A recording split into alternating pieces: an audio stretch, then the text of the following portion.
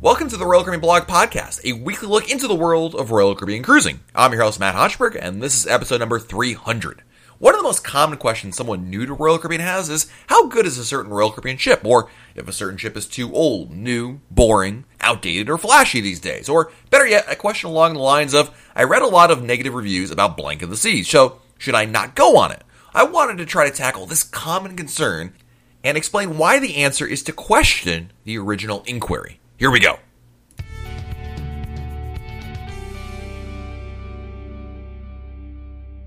I've been wanting to do an episode about this topic for a long time because I think for a lot of podcast listeners or blog readers or Facebook viewers, there is always that question, especially among first-time cruisers, of, picking the right ship. And a lot of times we talk about on this podcast about avoiding pitfalls. It's a really core premise of this podcast and blog. It's helping everybody have a better cruise, right? That's what I've always said since day one of RoyalCaribbeanBlog.com, of helping people have a better cruise. And, that comes in a lot of forms. And sometimes the answer is, oh, you should skip this or do this instead of that. Those kind of answers. And so it's not unsurprising to me that some people may take that to the point of saying, is there a better ship than another? Is this ship a mistake?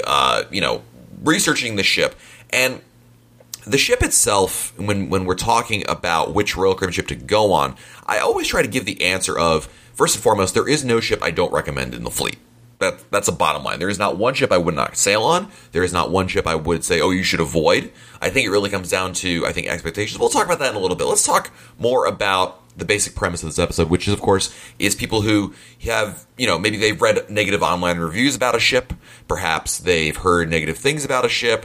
In the beginning, in the intro of this episode, I talked about, whether a ship is too old, new, or boring, or, basically reading or hearing things about a ship and reputation.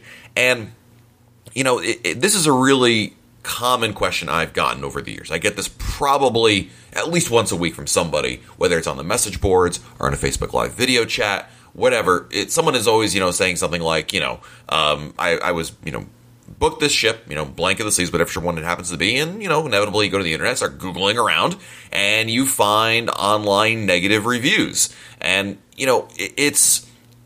it's probably the hardest thing to try to convey to people because, of course, in today's day and age, one of the best uses of the internet is the ability to research really anything you do, any venue, show, eatery, book, movie, websites like Yelp, TripAdvisor, Google, Rotten Tomatoes. They've all built such huge followings to help consumers have a really good idea of if something is good or not, or share their experiences and thoughts. And so it stands to reason, well, certainly a cruise ship vacation should apply to similar logic, right? But the reality is that cruise ships offer a much more varied and experiential vacation that it can't be properly reviewed in its entirety based on just a single experience. Cruises are, by their very design, a create-your-own-adventure experience. I mean, you could go on a cruise, we could both go on Harmony of the Seas, and you could, sit by the pool all day and do nothing but, wake up, sleep in, until noontime, wake up, eat something, go to the pool, have dinner, do, and then go back and go to sleep and keep repeating this. You could have, you literally could do very little, or you could be ziplining, crocheting, belly flopping, dancing the night away, doing 1,000 excursions, right? In short, the bottom line is we all cruise differently. It is not the same experience across the board for everybody. So that's like number one, I think, stands out in my mind as a reason why it's hard to really convey in any kind of online review a idea of, is this ship good or bad, or your experience being anyway similar to my experience, because we would have to essentially do very similar things to almost to the point of copying each other in order to even come close to perhaps experiencing a similar outcome.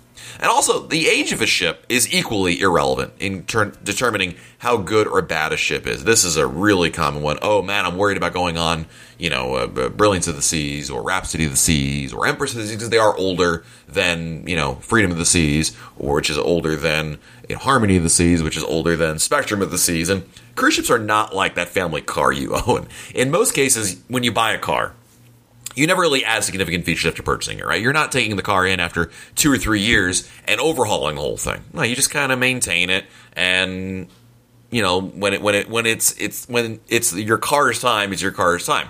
Cruise ships, however, undergo extensive refurbishments periodically and regular maintenance every couple of years. And while you probably could look around the corners and you may find a piece of rust or try to inspect the upholstery of a chair for worn material, these aspects are superficial and, in my opinion, irrelevant to the overall experience of the ship. So, again, age is not a major factor in determining whether or not a ship is good or good fit for you or not. It's certainly not, in fact.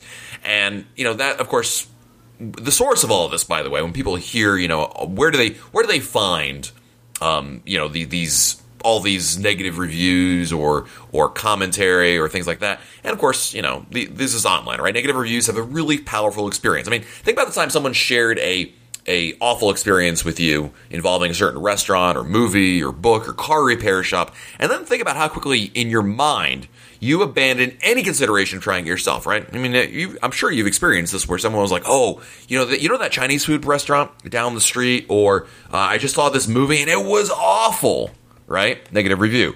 I'm almost positive your reaction was not, oh, let me go try that. I think that'd be fun to I should go try it in the interest of being objective. No, you probably thought to yourself, well, we're never going there again, And the thing to remember is one person's experience is not indicative of what yours will be. The example I love to share is broccoli, because I could probably find, in fact, think about it right now, you listening right now, if we could get everybody listening to this podcast in one room together and get a show of hands, how many people hate broccoli versus how many people love broccoli? Because whether we're talking about broccoli or cabbage or I don't know, a variety of other foods, I mean, there's certain foods that people just hate, have no interest in trying whatsoever. And then there's a bunch of other people who love broccoli and love other foods, right?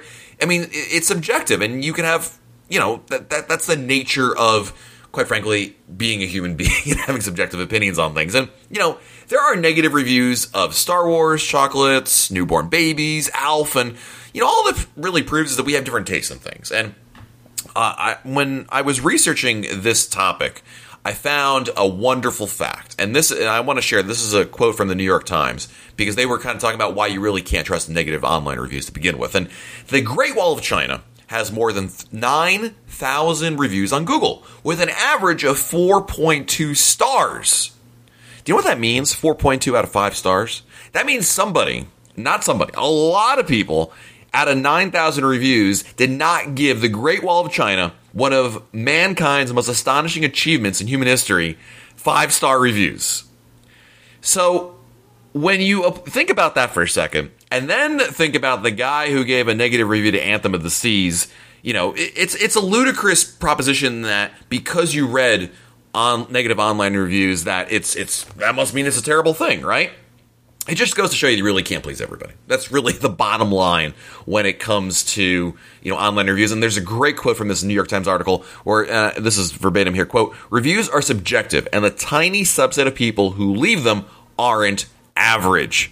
This is a really important tip as well when it comes to reading online reviews or experiences, and that is not everybody shares the experience. I mean, think about it. Think about every movie you've seen in your life, every book you've read, every TV show you've watched, every restaurant you've dined at. Have you always left a review for every single one? Of course not. Even if you're a major star on Yelp or Rotten Tomatoes, or you don't leave a review of every single place every single time. So what tends to happen is, a lot of times, reviews that get posted are for some folks who are, it's a subset of the general public, A, and B, it doesn't always represent the common experience, so to speak. So inevitably, when someone asks what I think of a certain Royal Caribbean ship, or if they should avoid a certain ship, I always give the same answer because it applies to every single Royal Caribbean ship in the fleet. They're all great ships, and you're going to have a great time. You can have a great time on any of them. No ship in the fleet is inherently flawed, or no ship is a mistake to sail on. Are some ships older than others? Yeah, absolutely. I mean, that's just a fact. But again, age doesn't make or dictate what will be a better cruise than another one. I think really what it boils down to when it comes to going on a cruise is, number one, what does the ship offer you? What are you looking for in your cruise vacation? When we talk about cruise vacations, I know each and every one of us probably has an image in our mind. Some people probably imagine, I'm assuming, a pool deck where they can lounge out and spend most of their day over there. Some people imagine instantly kayaking and ziplining and exploring different ports. Some people have a vision of sleeping in. Some people have a vision of cruising with their family and sharing in the experiences. But the bottom line is we all have different expectations. And really when it comes to picking a ship for you, it's, I think, most important to figure out what you're looking for, A, and then B, find a ship that matches that. I also think it's really important to also cruise with an open mind. Look, no vacation, no experience is perfect. I mean, you're going to run into potentially some issues, so you got to have kind of an open mind, be flexible, and also research before booking what the ship does and does not offer. And if you do these things, I think it really stands to reason that any ship in the fleet you could have a great time on, or you could avoid a certain ship because, again, it's not in line with what you're looking to get out of it necessarily. And, looking at purely price or just the name of the ship, or the age of the ship, I want to cruise on the newest ship in the fleet only. I want to sail on the biggest ship in the fleet only. I want to. Looking at it from that perspective singularly is the problem. So what should you do instead of reading online reviews? And first and foremost, you need to stop reading them entirely. Stop reading online reviews. They are at best a quirky form of entertainment and certainly not a proper barometer of what makes a ship great or not. What you want to do instead is look into what features, amenities, and entertainment a ship offers and figure out if it's what you're interested in. You really need to figure out what you're looking for in a cruise and then see which ship might be a best fit for you. Some Royal Caribbean ships have water slides, some do not. Some have Broadway shows, some do not. Some have flow riders, some do not. Some have a ton of specialty restaurants, some just have a couple. Which of these really matters to you? And the key to going on a great ship is a ship that offers the kind of experiences that will appeal to you.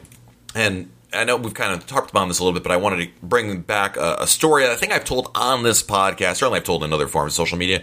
Was I was sitting at the Solarium Pool on Brilliance of the Seas, having a great time. I think it was a sea day. And a gentleman sat down next to me, and we struck up a conversation. I think we were talking about college football at the time. But then inevitably, he went into a line of conversation in which he basically complained about Brilliance of the Seas and said the ship is terrible. We went on Oasis of the Seas last time, and it was so much better because there was so much more to do.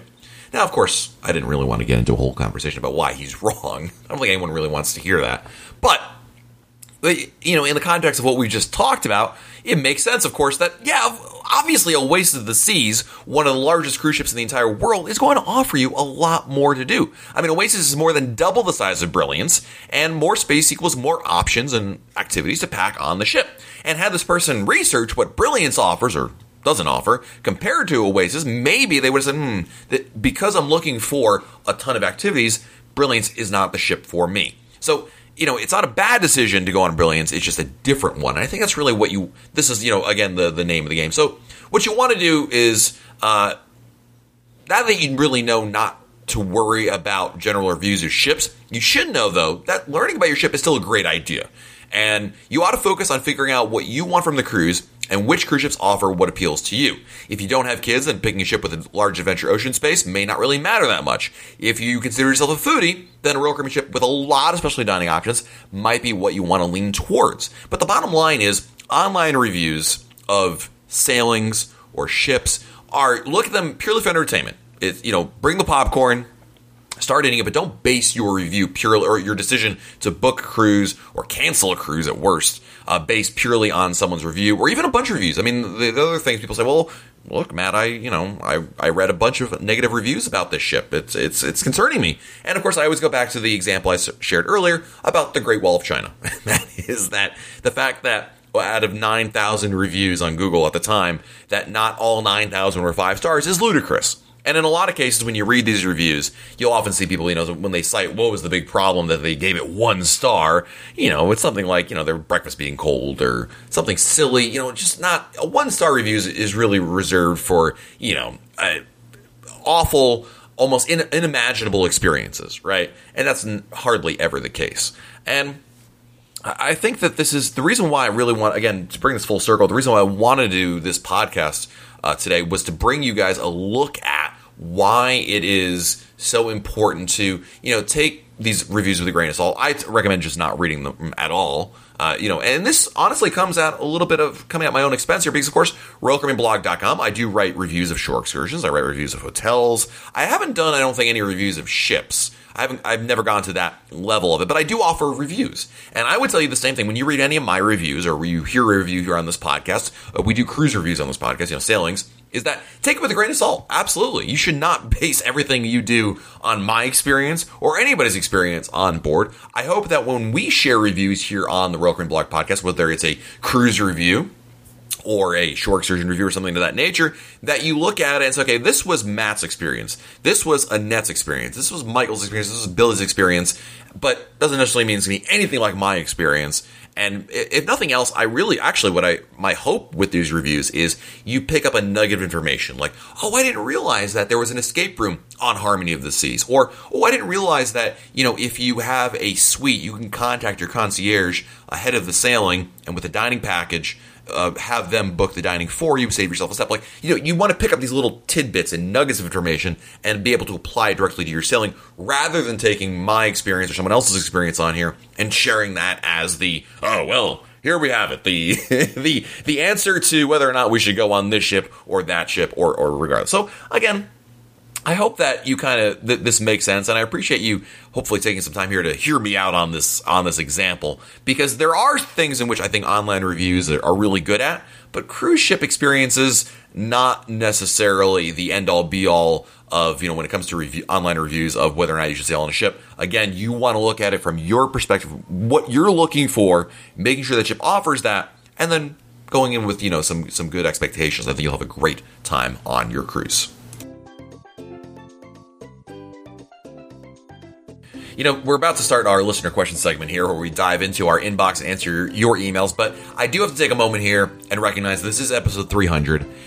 It is a significant milestone for us, and, I was looking at it, and what struck me was not the fact that this is episode 300, we've done 300 episodes of the Royal Caribbean Blog Podcast, which is a feat in and of itself, but I think what stood out to me is the fact that we've been doing this podcast for 6 years. This podcast started in 2013. That's what blows my mind, and I just want to take a moment and say thank you to everybody who has contributed to this podcast. Because it's because of you guys this podcast exists. I remember when I started the podcast, I was incredibly paranoid that nobody would listen, or not nobody, but not enough people would listen. I wouldn't have enough emails that I have to make. I actually thought I would have to either make up emails or ask friends to send in emails, because I wouldn't have enough content, essentially. I thought I would run out of things to talk about. It would be boring. It may still be boring. I'm not sure about that point. But the point is that I've been honestly just blown away by the feedback I've received, the amount of emails I get. I still can't believe how many people listen to the podcast, send in emails, and it's because of you guys that we are where we are. And there's no doubt in my mind,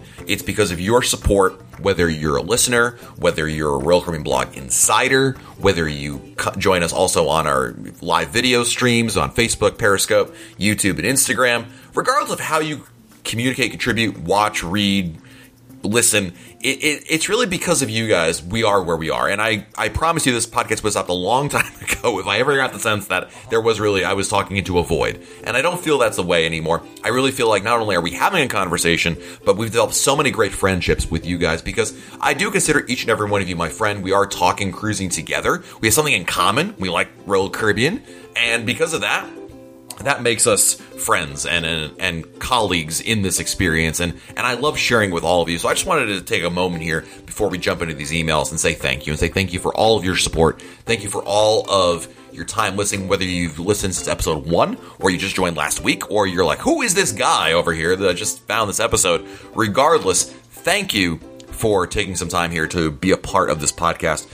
It means the world to me, and the fact that we've reached episode 300 is not a testament to me or to my doing anything. It's about you guys, and that you've shown that you want to have this kind of content, and thus I'm just here to deliver it to you. So thank you for being a part of it. Thank you for being, and I hope we continue this, by the way. This is not the end. Far from it. This is only the beginning. To paraphrase Winston Churchill, we've not yet begun to fight, or we've not yet begun to podcast.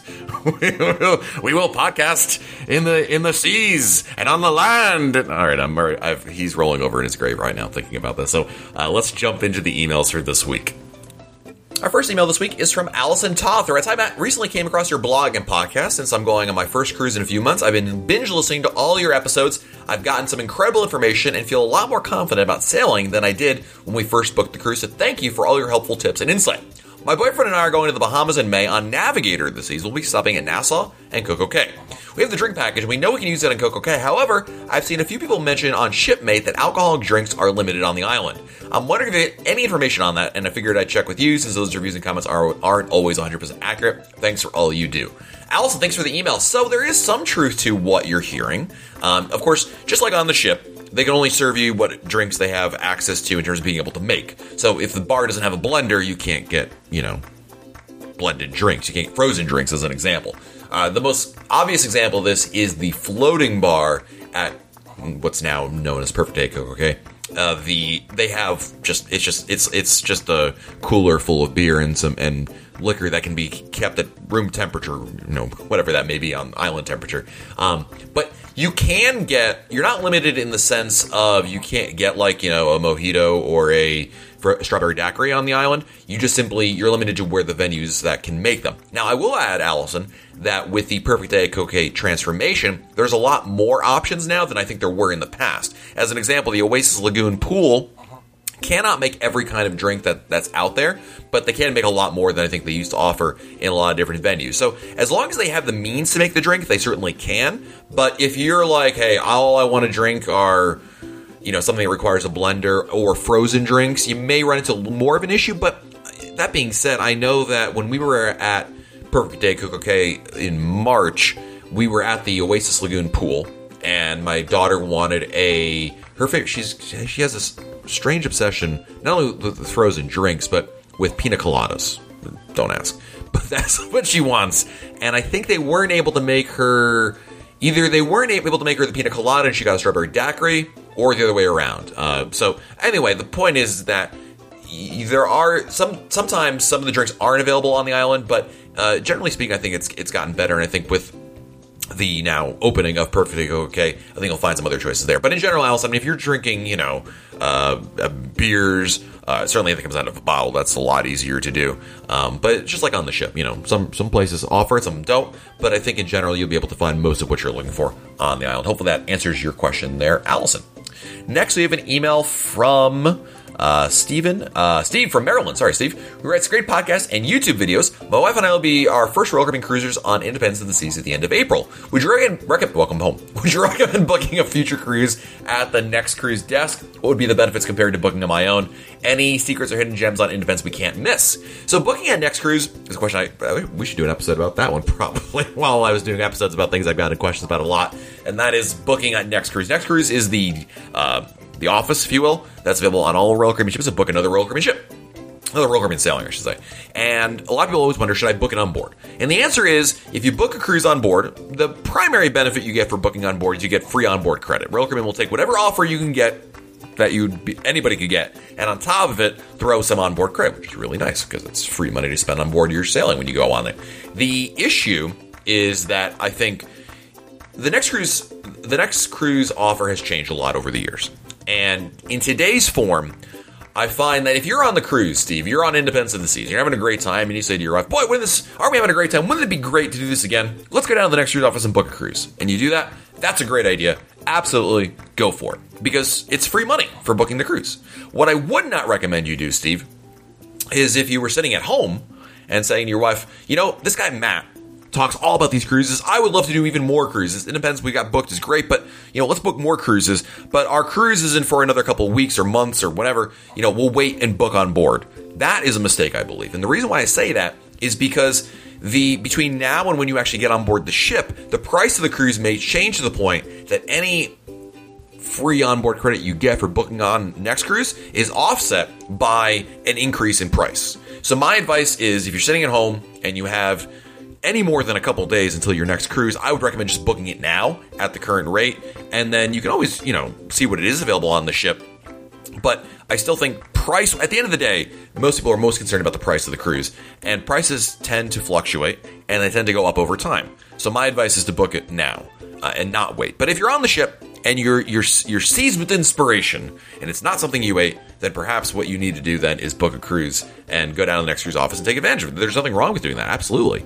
It's just, you have to, I think, have that perspective in mind. So, and the last question Steve had was about secrets, hidden gems on Independence. Independence just got a major refurbishment. You cannot miss Grease, the Broadway musical. You should not miss out on enjoying a sail away on the helipad, which is available to all guests. Just go down to, I believe it's deck 4. It's that promenade deck that goes outside on the outside of the ship. Just walk all the way forward. You'll literally run into it, Steve. Definitely check that out on sail away. It's a great spot. A great perspective and vantage point, certainly. I'm a big fan of the dining they have on board. I believe Independence of the Seas has Izumi Hibachi, which is not to be missed. Check that out as well. So, yeah, Independence is a fabulous ship. I went on her just before her refurbishment, back on, Thanksgiving 2017, I believe. And the Freedom class is just a great class of ships to begin with. So, I hope you have a great time, Steve, and thanks for the email. Next, we have an email from Stacy from Providence, Rhode Island. I'll be traveling alone with my 9-year-old son on Anthem of the Seas, August 15th, 2019. This is a 9-night sailing. Everyone thinks I'm crazy. I very well may be. So I'm looking to learn as much as I can about the experience, fun-filled yet relaxing at the same time, if that's possible. There are a few things I'm confused about. I hope you can help me with. We've traveled with both Disney a long time ago, both Disney and long ago Carnival. This is my first Royal Caribbean cruise. I'm used to having assigned dining times where you were paired up with another group for dinner. My son really enjoyed getting to know other kids his age this way when we sail through Disney. He's on the shy side, so it's hard for him to go to a kids club without making a connection with another child. I believe I'm currently set up for flexible dining. Any advice on how to create a similar experience on our Anthem sailing? Am I able to request a table with other boys around his age? So let's start with that question first. The answer is yes, Stacey. What you want to do is call your travel agent or Royal Caribbean directly if you booked with Royal and change from what you're right now in my time dining. You want to change to traditional dining.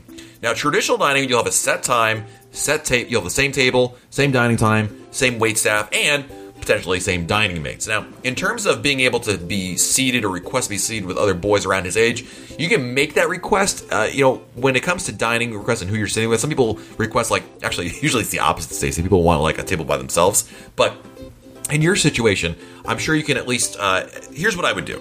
I would, when you have your travel agent make the change, put that request in there. But also when you get on board the ship, Stacey, on day 1, embarkation day, go speak to the head waiter. Usually in the afternoon, there is a set time where there's a head waiter on duty to answer questions, make requests, all those kinds of things.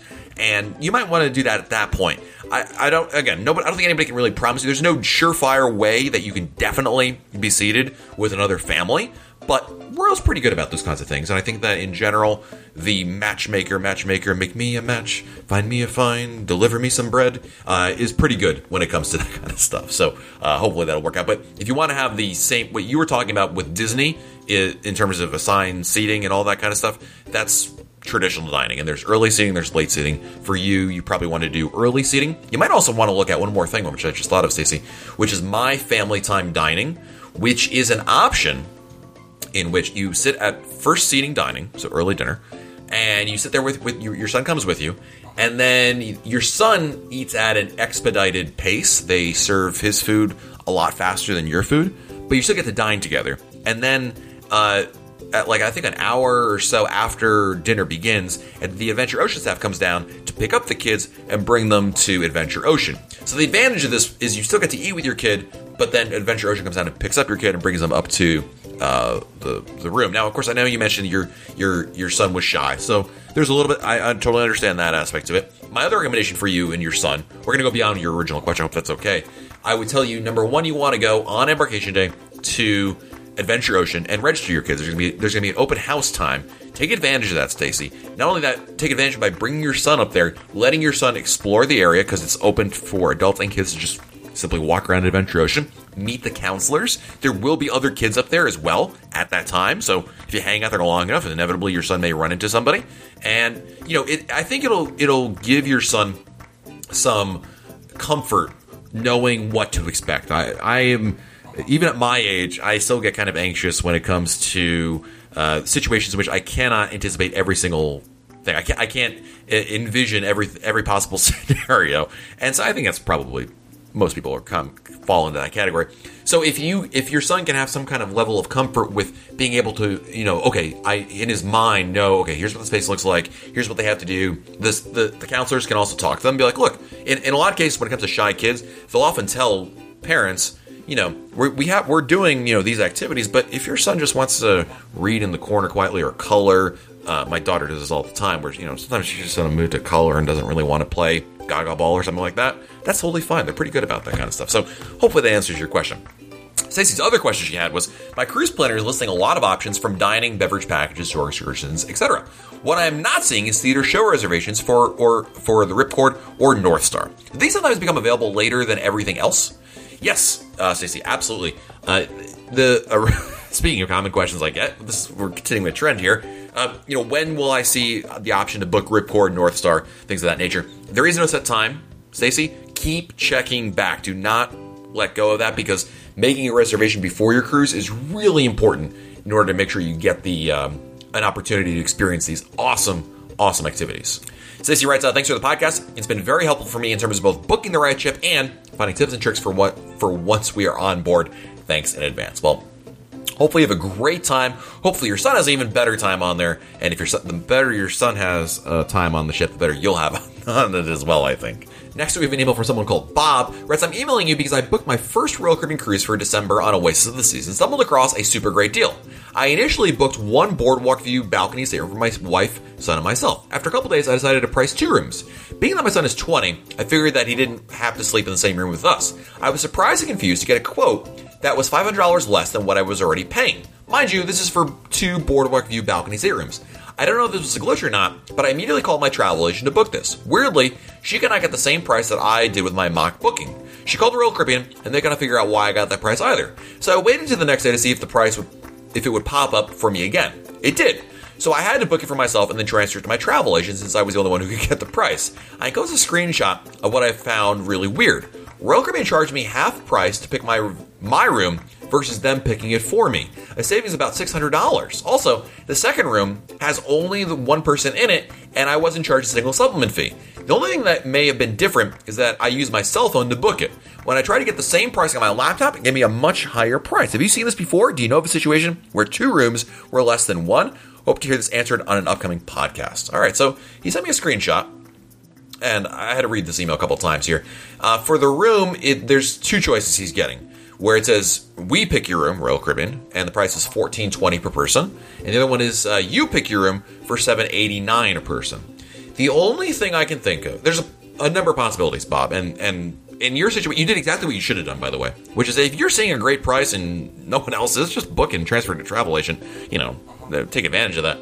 I would have to have seen the exact room you booked, the room number, like which one you're picking. My only thought is you happen to find a single a studio room. It's the only thing I can think of. I know you mentioned that they were both, I believe, boardwalk rooms. I'm trying to skim through the email over here really quick to try to find that, but it is really odd that if you really did pick 2 traditional rooms and one is someone by themselves, you're not paying the single supplement. I mean, there's a number of possibilities. There's also the possibility that in this particular sailing, they've waived single supplement. It's been known to happen. Not something likely to happen, but this is a boardwalk view balcony. So yeah, I don't know. I'm not familiar if there are any studio rooms that are like that, but it could be that. There's a number. Here's the bottom line. I really do believe, Bob, that the system is working properly. Like, you didn't get sometimes you see in like airfare, it's like a incorrect fare where some airline will charge like $10 for airfare and ends up being a mistake. I don't get the sense that it's a mistake. I think that you stumbled upon something really good, and for some reason the system was giving it to you. I mean, heck, you might have been getting a resident discount. I mean, there's a lot of possibilities. I'm sure that if you were to look at the full printout, and there's got to be a perfectly logical explanation to this, not that I can discern, though, from your explanation or the screenshot, but I say go with it, dude. I'm glad you did the right thing, booked it, took advantage of it. I love it. So good for you for finding a great deal there. And hey, maybe Bob is onto something here. When you go in to book a cruise, before you commit to booking something, pull it up on your phone and try it there. Somebody actually mentioned to me and I've never tried this before. And this, again, take this for what it is, that they actually would log on to a VPN service to change their IP address to like some like foreign country, and then, you know, clear out their cookies and then book it through there, and they got different pricing. I haven't done any kind of scientific study on this or anything to that effect that I could really stand behind this as a good booking technique, but at the very least, it's something to consider, and hey, maybe Bob is onto something, who knows. Next, we have an email from Chris from San Diego, California, who writes, I recently discovered your site, YouTube channel, and now the podcast, and I love it. I've been cruising with the Royal Caribbean since I was 9 or 10 years old. First ship was Song of America, and now I'm 28. I took an 8-night cruise out of Fort Lauderdale back in November on Adventure of the Seas, and that cruise got me to Platinum and Crown and Anchor Society. I'm looking to book another cruise for later this year, a 7-night cruise on Liberty of the Seas out of Galveston. I've always had an ocean view room, but since I'm now at Platinum, I might make the plunge and book a balcony. My question is, how can I take advantage of that balcony discount? Also, I know your number one recommendation is to use a travel agent. I'm wondering if you can recommend one to use, or if you might know someone here in California, specifically San Diego. Chris, thanks for the email, dude. So, how to take advantage of your balcony discount? And you're absolutely right, Chris. Once you get to Platinum in Royal Caribbean's customer loyalty program, Crown and Anchor Society, you are entitled to a balcony discount. And this applies to suites as well. So any kind of balcony, you get a discount on. It's basically additional money off the price of the balcony.